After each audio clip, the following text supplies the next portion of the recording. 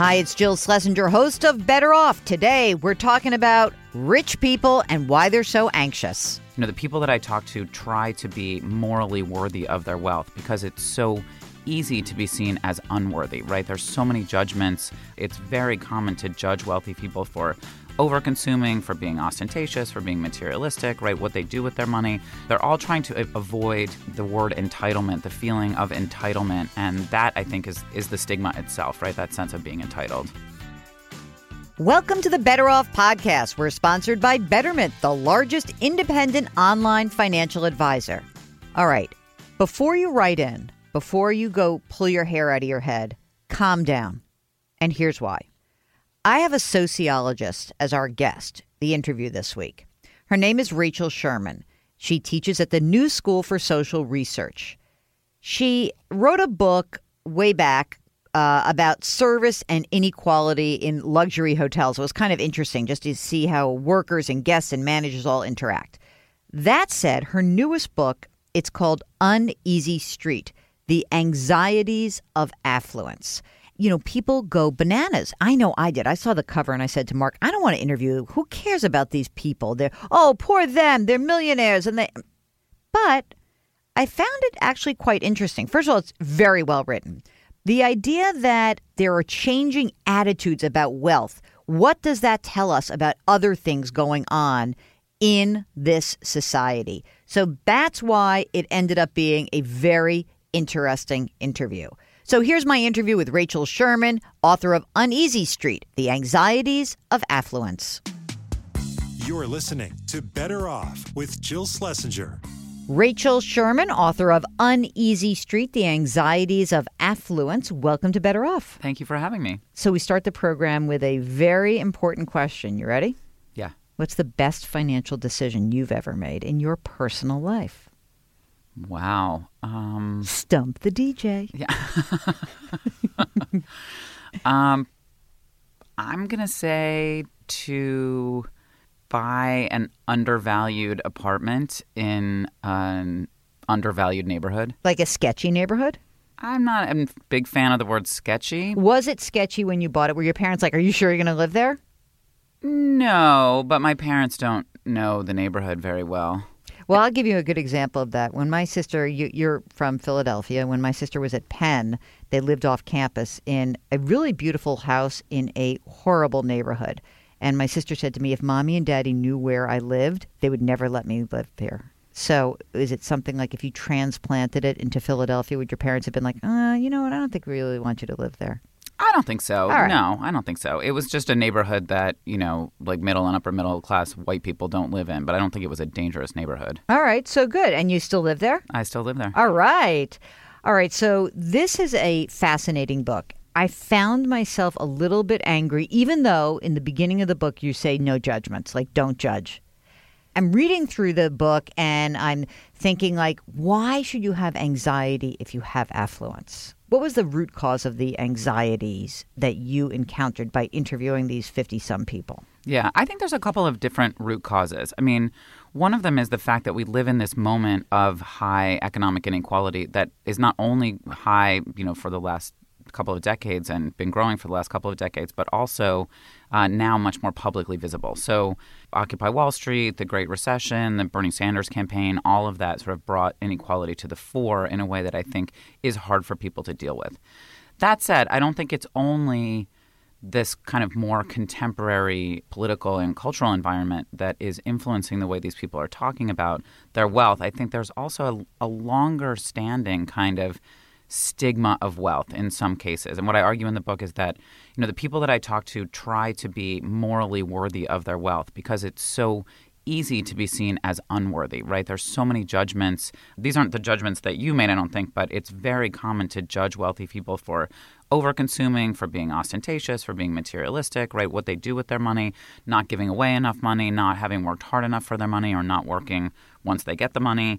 For, you know, the people that I interviewed are very concerned about their kids being kind of entitled brats. You know, they're all trying to avoid the word entitlement, the feeling of entitlement. And that, I think, is the stigma itself, right? That sense of being entitled. It was interesting because you also point out that they break down into two sides. a downward versus an upward tilt. Can you talk a little bit about what each of those does for the people who see their lens of their wealth through those different orientations? Yeah, and maybe I can just say a little bit about who I talk to, actually, because I think the book has been mischaracterized as being only about super wealthy people, and that's not exactly right. So I talk to people, almost all of them are in the top 1%. I talk to 50 people in 42 households, and most of them are in the top 1% with incomes over $500,000 a year, assets of over $3 million.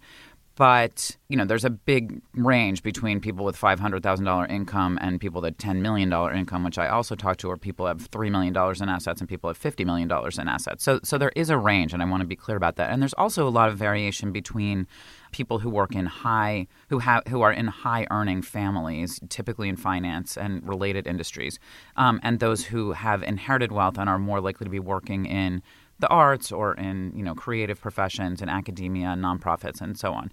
There's several different kinds of variation in this sample, but those are some important ones. The people that I talk about as upward oriented are more likely to be the finance families, not exclusively, and they're people who tend to compare themselves to others like them or people who have more than they do. Did you find any of these people who were comfortable? Like you had these 50 interviews, right? 42 families. Was there someone who just sort of like felt, because I read this and I felt like everyone's uncomfortable in his or her own skin. It was like, it made me anxious for them. I mean, I really did. I'm like, dude, go to therapy and get over this, right? But were there some who just kind of wore it better and more comfortable in it all? Yeah, that's definitely true. And some of them do go to therapy and some of them have gotten over it. So some of the more kind of liberal inheritors or progressive inheritors have talked about this in therapy. They were more likely to talk about it with me because they were often more used to talking about it in some kind of community that they already had or with their therapist or whatever. And I think that they also felt more explicitly this discomfort. Not everybody talks about it so explicitly. And I don't want to give the impression that people are just walking around being tortured all the time. I think that mostly they live their lives, and it's only when, some weird interviewer like me comes and talks to them about it that they have to articulate any of these feelings. So they're still living their privileged lives in a relatively comfortable way. It's so funny. One of the things that you talked about is that people have such great ambivalence. I see that more with the women who are my contemporaries than the men. Where I experience it, I think you identify it in the book, is that, friends of mine who are married to people who are really well off or made a ton of money, and they opt out and they, like I went to Harvard Law School, or I went to Stanford, or I went to Brown, and I had this degree and I had a career, and now I'm taking a left off of that road. And that's when I hear the most, it's like shame almost. Like, I know I should, Can you talk a little bit about those folks, especially the women? I should say that most people that I talk to, like I have a lot of stay-at-home moms in exactly that category, married to men who are earning high salaries. And then I have a lot of these liberal inheritors. And those are both groups that are more likely, I think, to feel these conflicts, although I think they feel them usually in different ways, than the men who are highly paid in finance. I have fewer of those in the sample. They're harder to get to because they don't have any time because they're working all the time. And I think they're less likely to talk about this. And one interesting fact related to the question is that some of these women said, I'm not going to tell my husband that I talked to you because he would kill me. He's so private. Or they would say, I can't tell you our total assets because, my husband would be very upset. So there is a way in which I think men maybe, or at least are perceived by their wives as being more private about some of this than they are, which doesn't necessarily mean more conflicted, but it does, it does speak to they're not just like, yes, let it all hang out, I'm rich and it's great. So that said, I think that these women, it's really challenging.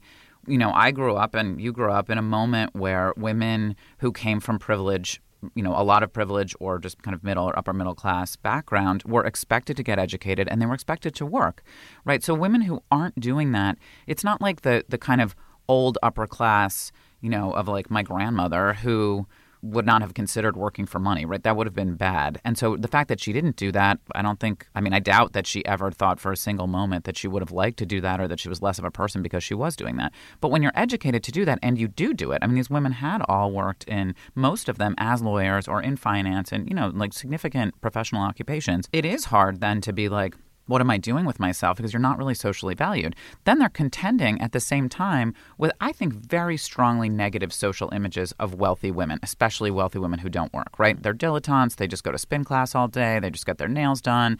They're not even really taking care of their own kids because they have, nannies and household help. And so they don't even get the kind of symbolic benefit of mothering, which is, still really highly valued. So they're working against that. I mean, they talk to me about everything they do. They think it's work. They want to represent it as work, even though it's unpaid work. It feels like that's how we get into this weird helicopter parenting in some respects, because I am now going to become a professional mom. Since I'm not working, I am now going to be so hyper involved in my kid's life that I'm going to essentially be a teammate on Junior's growth. So that's kind of to me, one of the big downsides, whatever. My mother worked-ish, kind of, she was a teacher, then she did some real estate, but, we just go do your thing. She, you had to go, you're going to apply to college? Great. Let me know how that goes. And that was that.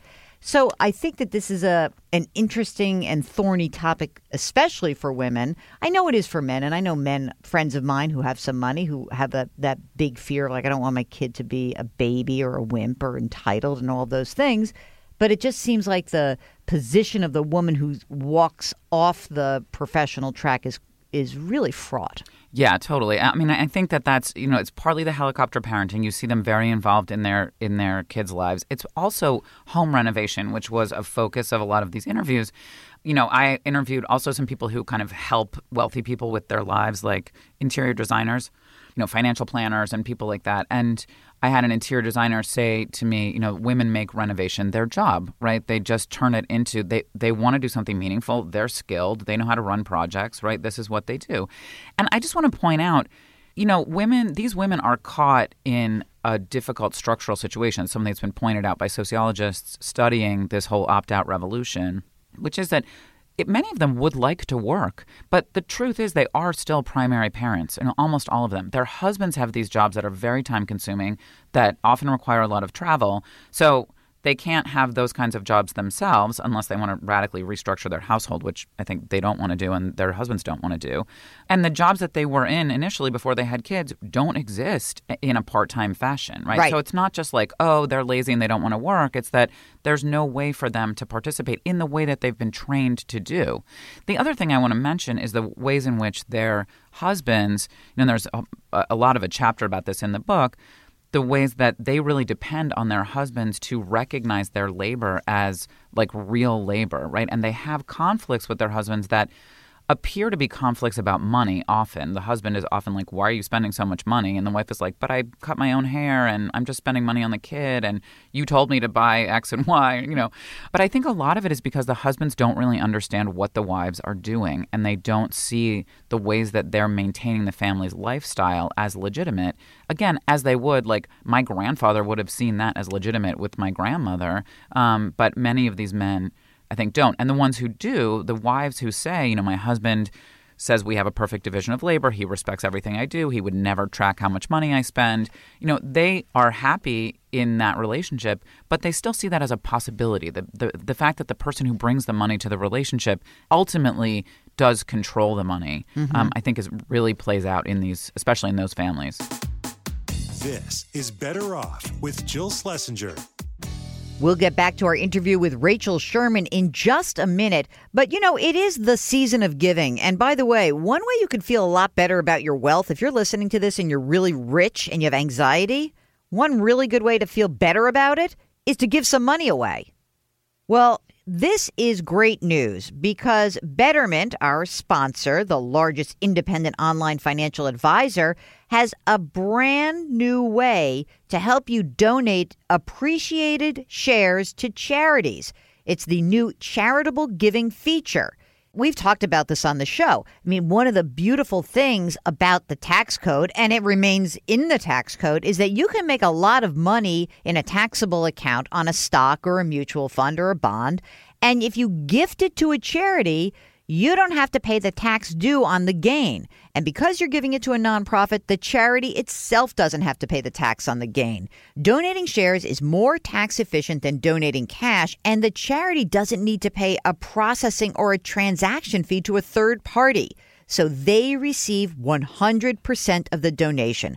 Go check out Betterment.com to learn more about the charitable giving feature. And now, back to our interview with Rachel Sherman.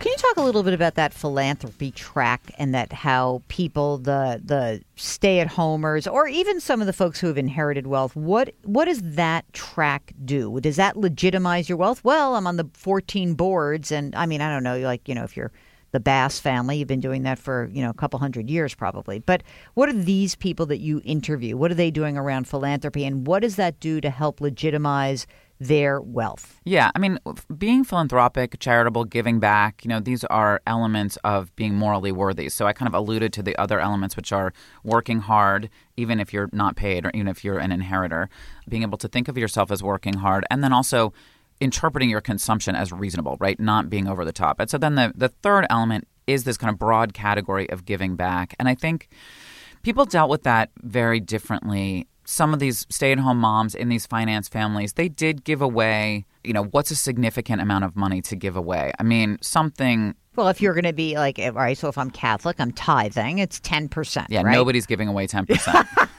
I was actually surprised at how little they gave away relative to their incomes, right? They can be giving away $50,000. The wealthiest people in my sample, maybe $250,000. I think even somebody gives away maybe $500,000 a year, $1 million. But these are people who are earning tens of millions of dollars a year. I mean, who have assets, certainly above $50 million. I think quite a lot above that. So what's the right number? That's a complicated conversation. But yeah, they definitely see that practice as important. The stay-at-home moms that we were just talking about are also very likely to do volunteer work, which I think speaks to your question about the job too, right? And they're very involved in their kids' schools. They're not so much volunteering like outside of their own communities. So in a way, what they're doing is reproducing their kids' own advantage. They're not sitting in a soup kitchen or a methadone clinic and helping out. Maybe once a year they would do that, take the kids at Thanksgiving or something. But no, they're not doing that on a regular basis. And they're not doing other kinds of more kind of active social change work, people in this group. So the volunteering is pretty limited to their own communities. But then, the people who are more downward oriented also can give away a lot of money, are more likely to give it away anonymously, because even though they're more open with me about their discomfort, they're less publicly they don't want to be identified publicly as super wealthy people. And they're less likely to volunteer in schools. One thing that I think is really fascinating is how many of these people across the board gave a lot of money to their own alma maters, their colleges, and their kids' private schools, right? So I have always kind of thought like, God, my alma mater, how much can it possibly need my money? They need you. I just got solicited by development out of our mutual alma mater. Sure. I mean, they always need you, but the fact that you're going to give money to, Harvard or something that has a, $30 billion endowment, I've just always been really struck by that, So, of course, people are identified with those institutions. In a way, it makes sense. But the more liberal, kind of downward-facing people are more likely to be giving to more progressive causes, too, that are trying to make more systemic change, not of the soup kitchen variety. Mark and I were laughing because somebody came in here who is very hardworking. I said, just Google this name. And I had him Google the name. And he's like, oh, my God. That person's spouse is a billionaire with a B. Mm.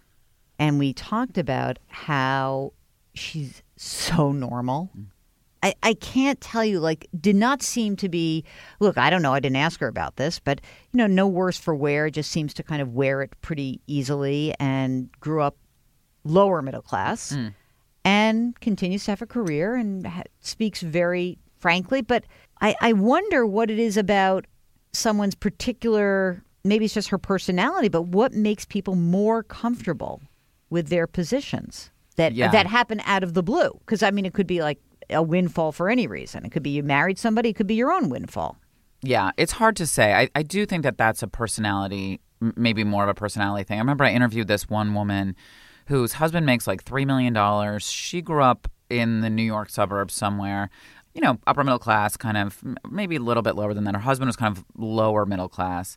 And she did not seem conflicted to me at all. And I just kept feeling like, where's the conflict, But in fact, I think she had found this middle ground. In a way, she was aware of people below her. Her kids went to public school, although I very much doubt that they will continue to do that when they're a little bit older. She was often talking about decisions that they had made about spending money that felt like they were in the middle. We'll spend $3,000. I can't remember. We'll spend $3,000 on a hotel suite for the whole family for however much time, but we won't fly first class. Or there's these sort of trade-offs that felt very in the middle. And she felt like they appreciated having their money way more than many of her husband's colleagues did, because they were all like complaining they didn't get paid more millions of dollars, and they thought that she and her husband thought that was ridiculous.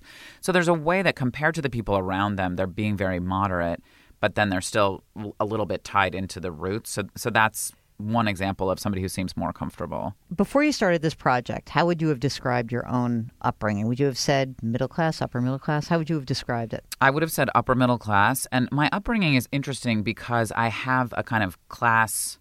I come from a mixed class family, if that's a thing. My father's family is wealthy, not super wealthy, but he grew up wealthy. And my mother's family is lower middle class, especially in terms of her parents were college educated, but they did not have very much money and always worked and, really struggled economically. And when I was growing up, I benefited from, my grandparents paid for me to go to private school my whole life, and they paid for me to go to an Ivy League college. And I saw my mom had sort of chosen, because she was a playwright and she had chosen to kind of pursue that, and she gave up a tenured job in academia in order to do that. So in a sense, she chose to, she didn't have to be kind of economically challenged, but she was. And so I grew up with, my parents were divorced, but I grew up with both of them more or less equally. And so I had the lifestyle of an upper middle class person but always living with my mom, who had the lifestyle of like a lower middle class person for most of my childhood. And she really struggled to make ends meet too. And I think that's where my interest in some of this comes from. And I've had conversations with other people about this too. And some of the people that I interviewed, when you have an experience, when you're privileged and you have an experience that is meaningful, not like somebody took you to a soup kitchen for 10 minutes, of people who don't have privilege, then you start to see your own privilege in a different way. And that experience can happen, it can take multiple forms. But I think it's common for people who have had that then to be more aware of their position. Well, I think it's really fascinating. I think that when I was growing up, I think that my father would say we're upper middle class. And I came home once and I said, actually, no, we're upper class. Yeah. And he goes, no, we're not. And I'm like, yeah, we kind of are, Dad. Like, I'm not saying that I didn't grow up with millions, but I'm just saying that, like, you could see the way I could find the contrast was not because I went to, an elite public school outside of New York, but that I played sports. Mm-hmm. And the people I played sports with in all these different communities on all these different teams were from all over the place. And it was very clear what middle class was. And that was not us. Mm-hmm. And I think that my father was sort of shocked because I think he always wanted to be like the man of the people. And he didn't actually he's the guy who is like really like, I want to like make sure that the guy at the garage is taken care of. And I want to do that. Like he was very into that. And I always thought he's just not comfortable with it. Exactly. And he's just not. He was never comfortable with it. And his father had money. And so he grew up like poor little rich boy, too bad. But it is really interesting. When I was reading this, I thought about how when you're in these communities, when everyone is the same and you do compare up or you compare down, like what are the things that you can expose your kids to help them? And actually, I really do believe sports was like the great leveler for me, that I just met a gazillion different type of people from all over the place. And even though I was at an elite school, when you're playing soccer at Brown University and there's someone there who's recruited from Florida who has no money, who's an amazing soccer player, and you get to be friends with them, you're like, oh, that's a whole different life. Mm-hmm. Yeah. Yeah, I think sports, that's exactly the kind of experience I'm talking about, where you have a little bit of an exposure to people who are different from you. That is meaningful, right? That's not just like, oh, look at the poor kids and, appreciate your advantages, which is what I think a lot of these parents end up having to do. Rachel Sherman, we started the program and I asked you what was your best financial decision. And it was, you said that you bought an apartment undervalued. So many people answer that question, by the way, with a real estate response. It cracks me up. And you're ready for your bookend question. What's the worst financial decision you ever made? You got nervous there for a second. You Well, had no idea where I was literally going. cannot think of a bad financial decision. I mean, it's related to the conversation because it was my dad who taught, and despite the fact that it was my mom who had less money, it was my dad who really, made me draw up a budget for my allowance. And, I had to like give away money to other people when I was young. And when I went to grad school at Berkeley and I moved there in 1994, and I think not buying some piece of real estate at that moment, where I never would have thought of myself as a financial actor, and I was, in my early 20s.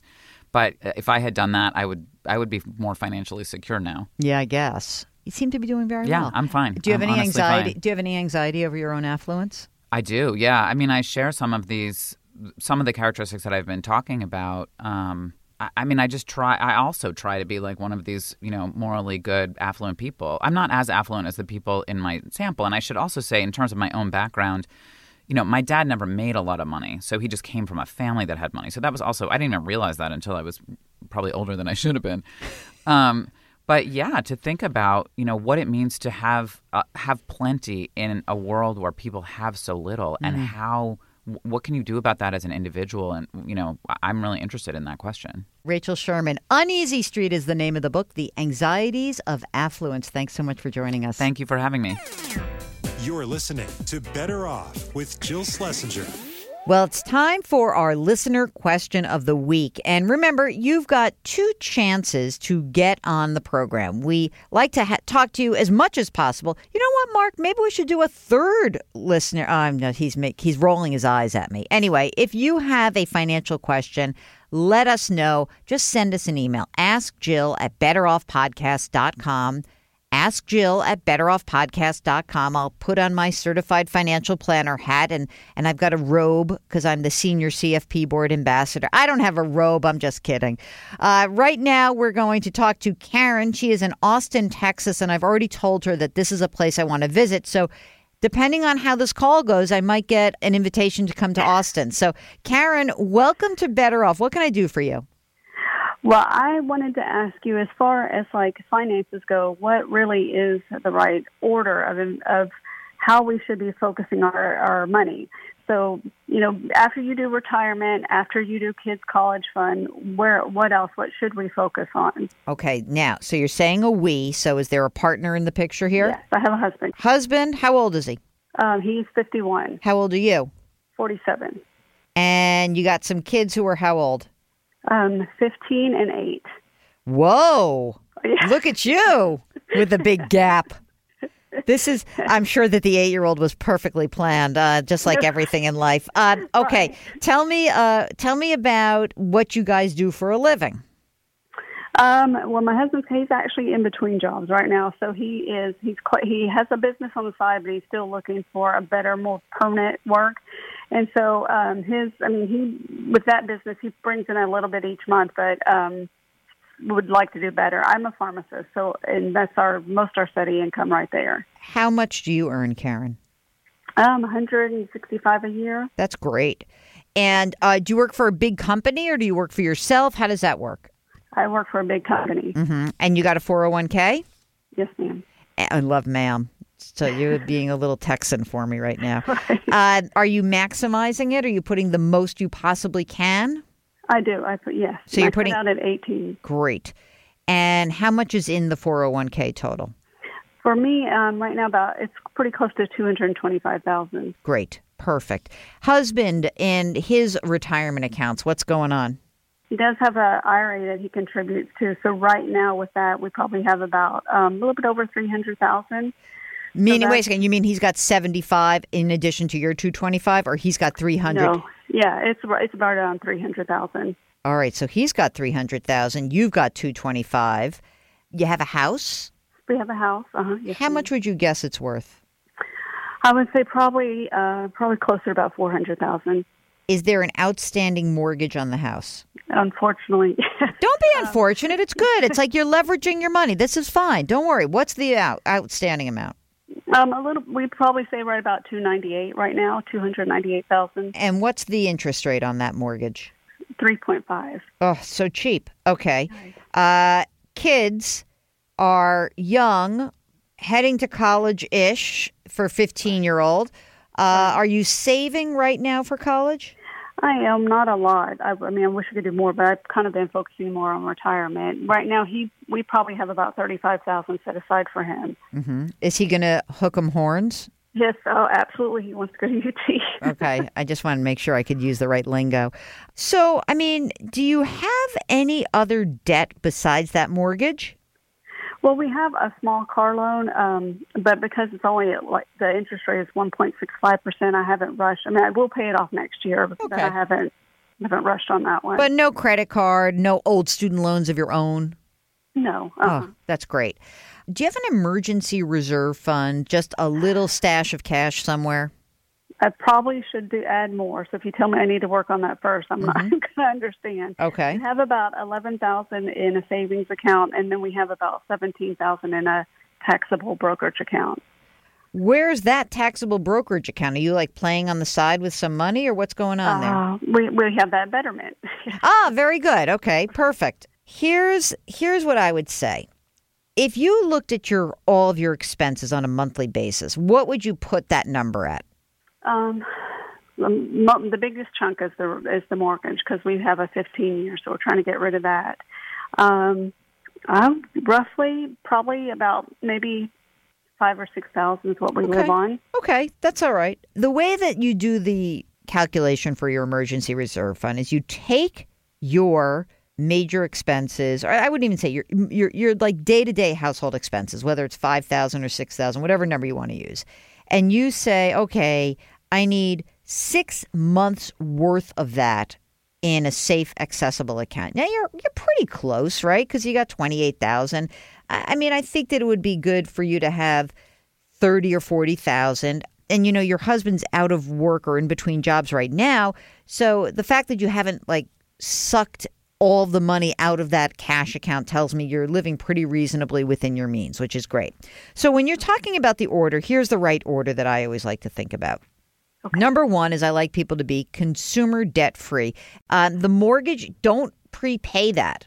You don't need to prepay that, because in my experience, the need for cash flow, extra money every month, is more important, especially when you have a couple of kids. Because if you start worrying about paying down the mortgage, what you're not going to do is save for college. There's only so much money. So right. The order is, we like to be consumer debt free. We have to have an adequate emergency reserve fund. We want to max out retirement. You're doing that.